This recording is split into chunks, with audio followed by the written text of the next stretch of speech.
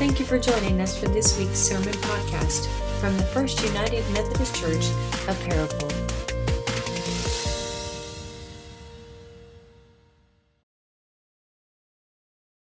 From noon on, darkness came over the whole land until in the afternoon, and there was about 3 o'clock, Jesus cried out with a loud voice, saying, Eli, Eli, lema sabachthani, that is, my God, why have you forsaken me?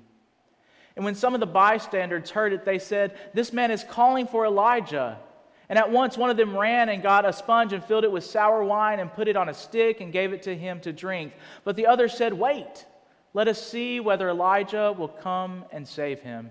Then Jesus cried again with a loud voice and breathed his last. At that moment, the curtain of the temple was torn in two from top to bottom. The earth shook and the rocks were split. The tombs also were opened, and many bodies of the saints who had fallen asleep were raised. And after his resurrection, they came out of the tombs and entered the holy city and appeared to many. Now, when the centurion and those with him who were keeping watch over Jesus saw the earthquake and what took place, they were terrified and said, truly, this man was the Son of God. Many women were also there looking on from a distance. They had followed Jesus from Galilee and had provided for him. Among them were Mary Magdalene and Mary the mother of Jesus and Joseph and Mary of the sons of Zebedee. When it was evening, there came a rich man from Arimathea named Joseph, who was also a disciple of Jesus. He went to Pilate and asked for the body of Jesus. Then Pilate ordered it to be given to him. So Joseph took the body and wrapped it in a clean linen cloth and laid it in his own new tomb when he had hewn in the rock. He then rolled a great stone to the door of the tomb and went away. Mary Magdalene and the other Mary were there, sitting opposite of the tomb. After the Sabbath, as the first day of the week was dawning, Mary Magdalene and the other Mary went to see the tomb. And suddenly there was a great earthquake, for an angel of the Lord descending from heaven came and rolled back the stone and sat on it. And his appearance was like lightning, and his clothing white as snow. For fear of him, the guards shook and became like dead men. But the angel said to the women, do not be afraid. I know that you are looking for Jesus who was crucified. He is not here, for he has been raised as he said. Come and see the place where he lay. Then go quickly and tell his disciples he has been raised from the dead. And indeed, he is going ahead of you to Galilee, and there you will see him. This is my message for you. So they left the tomb quickly with fear and great joy and ran to tell his disciples. And suddenly Jesus met them and said, greetings. And they came to him, and they took hold of his feet, and they worshipped him. And then Jesus said to them, do not be afraid. Go and tell my brothers to go to Galilee. There they will see me. This is the word of God for we, the people of God. Thanks be to God. Let us pray. Holy Creator, this morning I ask that you make my heart your heart, my words your words. If anything I say is untrue, may it fall away from our ears, never to be retained. But if what is proclaimed this morning is true, may it be written on our hearts, so that we may know the depths of your grace, of your love. In Christ's holy name we pray. Amen. During our journey through this season of Lent, the season leading up to Easter Sunday, we have been discussing the Apostles' Creed as a way for us to reflect, to remember, to understand what it is that we are affirming when we say the Apostles' Creed. And if you're just joining us today, perhaps this phrase, Apostles' Creed, is unfamiliar. We typically say this creed together in our traditional services. In this space, we typically say it, or you'll hear portions of it, when we celebrate baptism or confirmation or introduce a new member into the church, and on special occasions such as this series. This creed is printed in your order of worship, and so I invite you to follow along as we continue in our discussion. If you are familiar with the creed, and you're just joining us this morning, Or if you're still recovering from spring break, like some of us are, or last night's basketball game, we might need a little bit of a refresher on what we've been talking about over the course of several weeks. And don't worry, we're going to get everybody caught up this morning. When we recite, when we read, when we consider the creed, we are engaging with a few words that are packed with realities and truths of our faith. Truths that continue to shape and to reshape our lives. The Apostles' Creed is rooted in the history of the church. It was developed over the first few centuries of Christendom, and it states the very doctrine of the Christian faith, of what we believe. In fact, that's how it starts. I believe in. I believe in. Now, this phrase is more than just I am of the opinion that, right? The original Latin translates, I believe in, I have faith in, I'm committed to. So what do we believe in? What do we have faith in? What are we committed to? Well, we believe in God the Father Almighty, maker of heaven and earth. We believe in God. We believe in God who is divine, who holds all authority. We believe in God who created and creates good. And when we proclaim that God created all things good, we are mindful as we look around creation that within our existence we see brokenness, we see evil, we see sin. Brokenness, evil, and sin were not created by God.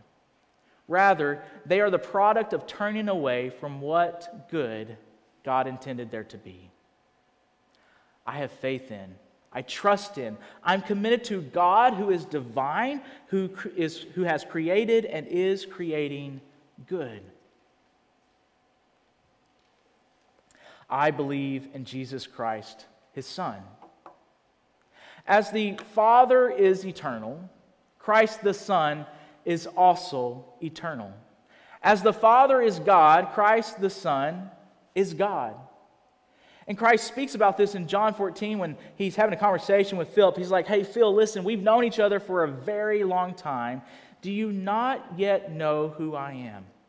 Do you not yet know that the Father abides in me and I abide in the Father? So Phil, anytime that somebody sees me, anytime that somebody knows me, they know the Father.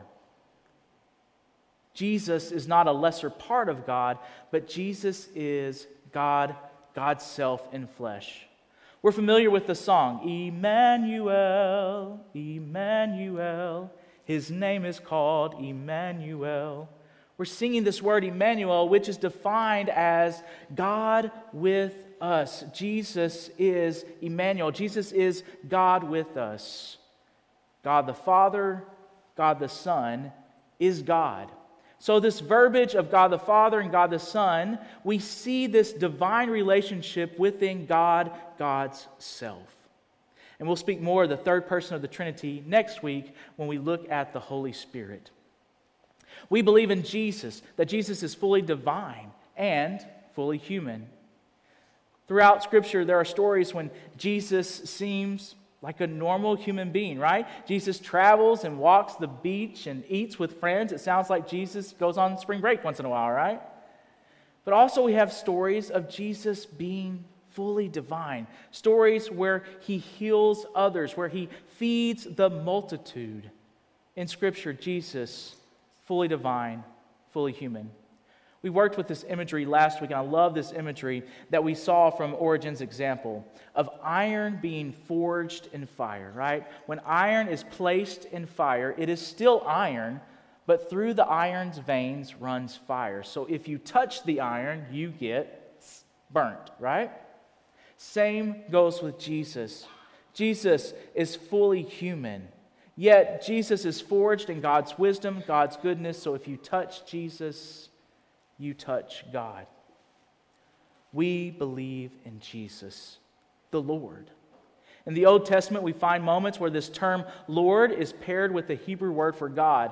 And when this occurs, it's a proclamation of the people of the time that this is the Lord our God. This is the Holy One who is divine, who is creator. And when we move to the New Testament, to proclaim that Jesus is Lord is to say that Jesus is the Holy One who holds all authority from above, and he also holds all authority over the earth. So far, we have said, I have faith in, I trust in, I committed to God who is divine, who has created and creates good. I have faith in, I trust in, I'm committed to God the Son who is fully divine, fully human, who holds all authority in heaven and in earth. In our text this morning from the Gospel of Matthew, we see a part of the passion narrative of Jesus' death and resurrection. And this is the next section of our statement of faith. We believe that Jesus suffered under Pontius Pilate, was crucified, dead, and buried, and the third day he rose from the dead. You and I can think about events that have happened within our lives, perhaps are happening now, that have become markers of our time in history. I'm thinking back to when I was in the 11th grade and working on a photography project. I was in the darkroom developing film, and there was a knock on the door. You got to come out, Chase. You got to come out. There's something going on. I was like, I'm not through with this picture yet. We're going to ruin the picture, ruin the project. Knock on the door. It doesn't matter. Something's going on. Something happened in New York. A plane hit a building. Later on, we would come to know that day as 9/11. I remember what I was doing that day, and perhaps you do as well. But that day was stamped into our history. That day was stamped into our history. Now, there are others who are here today, children, youth, and I hate to say this, anybody that's under 20, did not experience that day, right? Yet, that event is stamped as a part of their history as our communal history. More than likely, we will have something that stamps our own existence in history. Last summer, I met with a few family members, and we took a trip to New Friendship Cemetery, which is just up the road on Greene County 514. Turns out a lot of my family members, extended family members, are buried there. And so we took a trip there. We looked for their markers. We found them, and I did not know them personally, but I heard stories of their experience that took place during the span of the years that were stamped on their tombstone. This reference of Pilate in the Creed stamps Jesus' story into history. It proclaims that the crucifixion story of Jesus Christ happened, and it took place during the time and under the governance of Pontius Pilate. The crucifixion of Jesus wasn't a fairy tale, right? Jesus' persecution did not take place in a land far, far away or under the rule of a king named Lord Farquaad, right? This actually happened. It happened in a definite place at a definite time. So not only do we see this stamp in the Creed, we see it in each gospel, in Matthew, in Mark, in Luke, and in John. And having this stamp, this placement of Jesus Christ before Pilate, is part of the good news. For this stamp marks a time in which God the Son, our Lord, our Savior, entered into history to meet and to redeem us. And friends, we share this experience when we recall the communal history in the Creed, when we recall our communal history when we read it in the Scripture, that God entered into history to meet us, to redeem us. And when God did so, God was rejected. This horrific act of crucifixion was not unique to Jesus' execution. This was a barbaric practice reserved for the lowest of criminals in the eyes of the governmental powers that ruled at the time. The intention of utilizing crucifixion as a means of execution was not just to achieve putting someone to death. It was an act of displaying humility, of shame, and prolonged suffering. God suffered in Christ, taking upon himself the most humiliating, shameful suffering and death that this world had to offer. Why? Because God desires to be in a relationship with humankind, in spite of the depth of human rebellion against God. Friends, the death of Jesus Christ reveals the relational character of God and the depth of his love for this world. So how deep is God's love? God entering into history through Jesus? Yes. God teaching us how to be in relationship with God through Jesus? Yes. God facing the injustice and suffering of this world? Yes. God experiencing death on the cross through Jesus? Yes. And it goes a little bit deeper than that. In the printed creed that you have before you, this is an adaptation of the original creed. For there is a translation that says this, that Christ suffered under Pontius Pilate, was crucified, dead, and buried. He descended into hell. And on the third day, he rose from the dead. This phrase might come across odd or a little bit uncomfortable. Jesus descended into hell. But there are several things that are going on here. First, another word for hell is Hades. So saying Christ descended into hell or descended into Hades, simply put, is this, that Christ went to the realm of the dead. And this is important because this statement emphasizes the reality that Jesus experienced death. Jesus didn't just pass out on the cross. Jesus didn't go into a coma. Jesus died for real. Jesus entered into hell, entered into Hades, or in the Jewish understanding of the afterlife, Jesus entered into Sheol, the abode of the dead. When we come across this term in the Old Testament, Sheol, it's usually partnered with a description such as the cords of Sheol, the bondage of Sheol, the sorrow of Sheol, the darkness of Sheol. Jesus Christ, fully human, fully divine, dies and enters into death's eternity of bondage, of sorrow, and of darkness. How is this part of the good news? Because, friends, in Jesus, God's love is stamped in history, a history that we share, a history that is full of brokenness, of evil, and of sin, a history that needed to experience reconciliation. In Jesus, God's love faced the cross. In Jesus, God's love extended into the very depths of death's eternal bondage, sorrow, and darkness. And in Jesus, God's grace, God's love broke the cords of bondage, broke the cords of sorrow, broke the cords of darkness and death. How do we know this? Because the third day, he rose from the dead. I have faith in, I trust in, I'm committed to God, who is divine, who has created and creates good.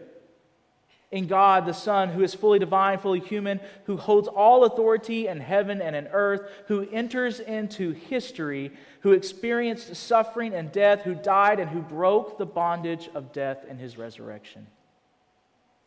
Because of Jesus, I have faith in, I trust in, I'm committed to God's grace, God's love, in which there is no depth beyond its reach. In the name of the Father, and of the Son, and the Holy Spirit. Amen. Let us pray. Holy and loving God, thank you for these words written so long ago. Thank you for your grace, that there is no depth in which we cannot experience it. We ask that if we find ourselves walking through times in which we think we have gone beyond your love, that your Holy Spirit move within our hearts, make your grace known, just as you did through the work of Christ. In Christ's holy name, amen. We are ending this sermon of the series in reciting the Apostles' Creed, so I invite us to stand together as we recite the Creed, and it will be printed in your bulletin and also printed on the screen. I believe in God the Father Almighty, maker of heaven and earth, and in Jesus Christ, his only Son, our Lord, who was conceived by the Holy Spirit, born of the Virgin Mary, suffered under Pontius Pilate, was crucified, dead, and buried. The third day he rose from the dead. He ascendeth into heaven, and sitteth at the right hand of God the Father Almighty. From thence he shall come to judge the quick and the dead. I believe in the Holy Spirit, the Holy Catholic Church, the communion of saints, the forgiveness of sins, the resurrection of the body, and the life everlasting. Amen.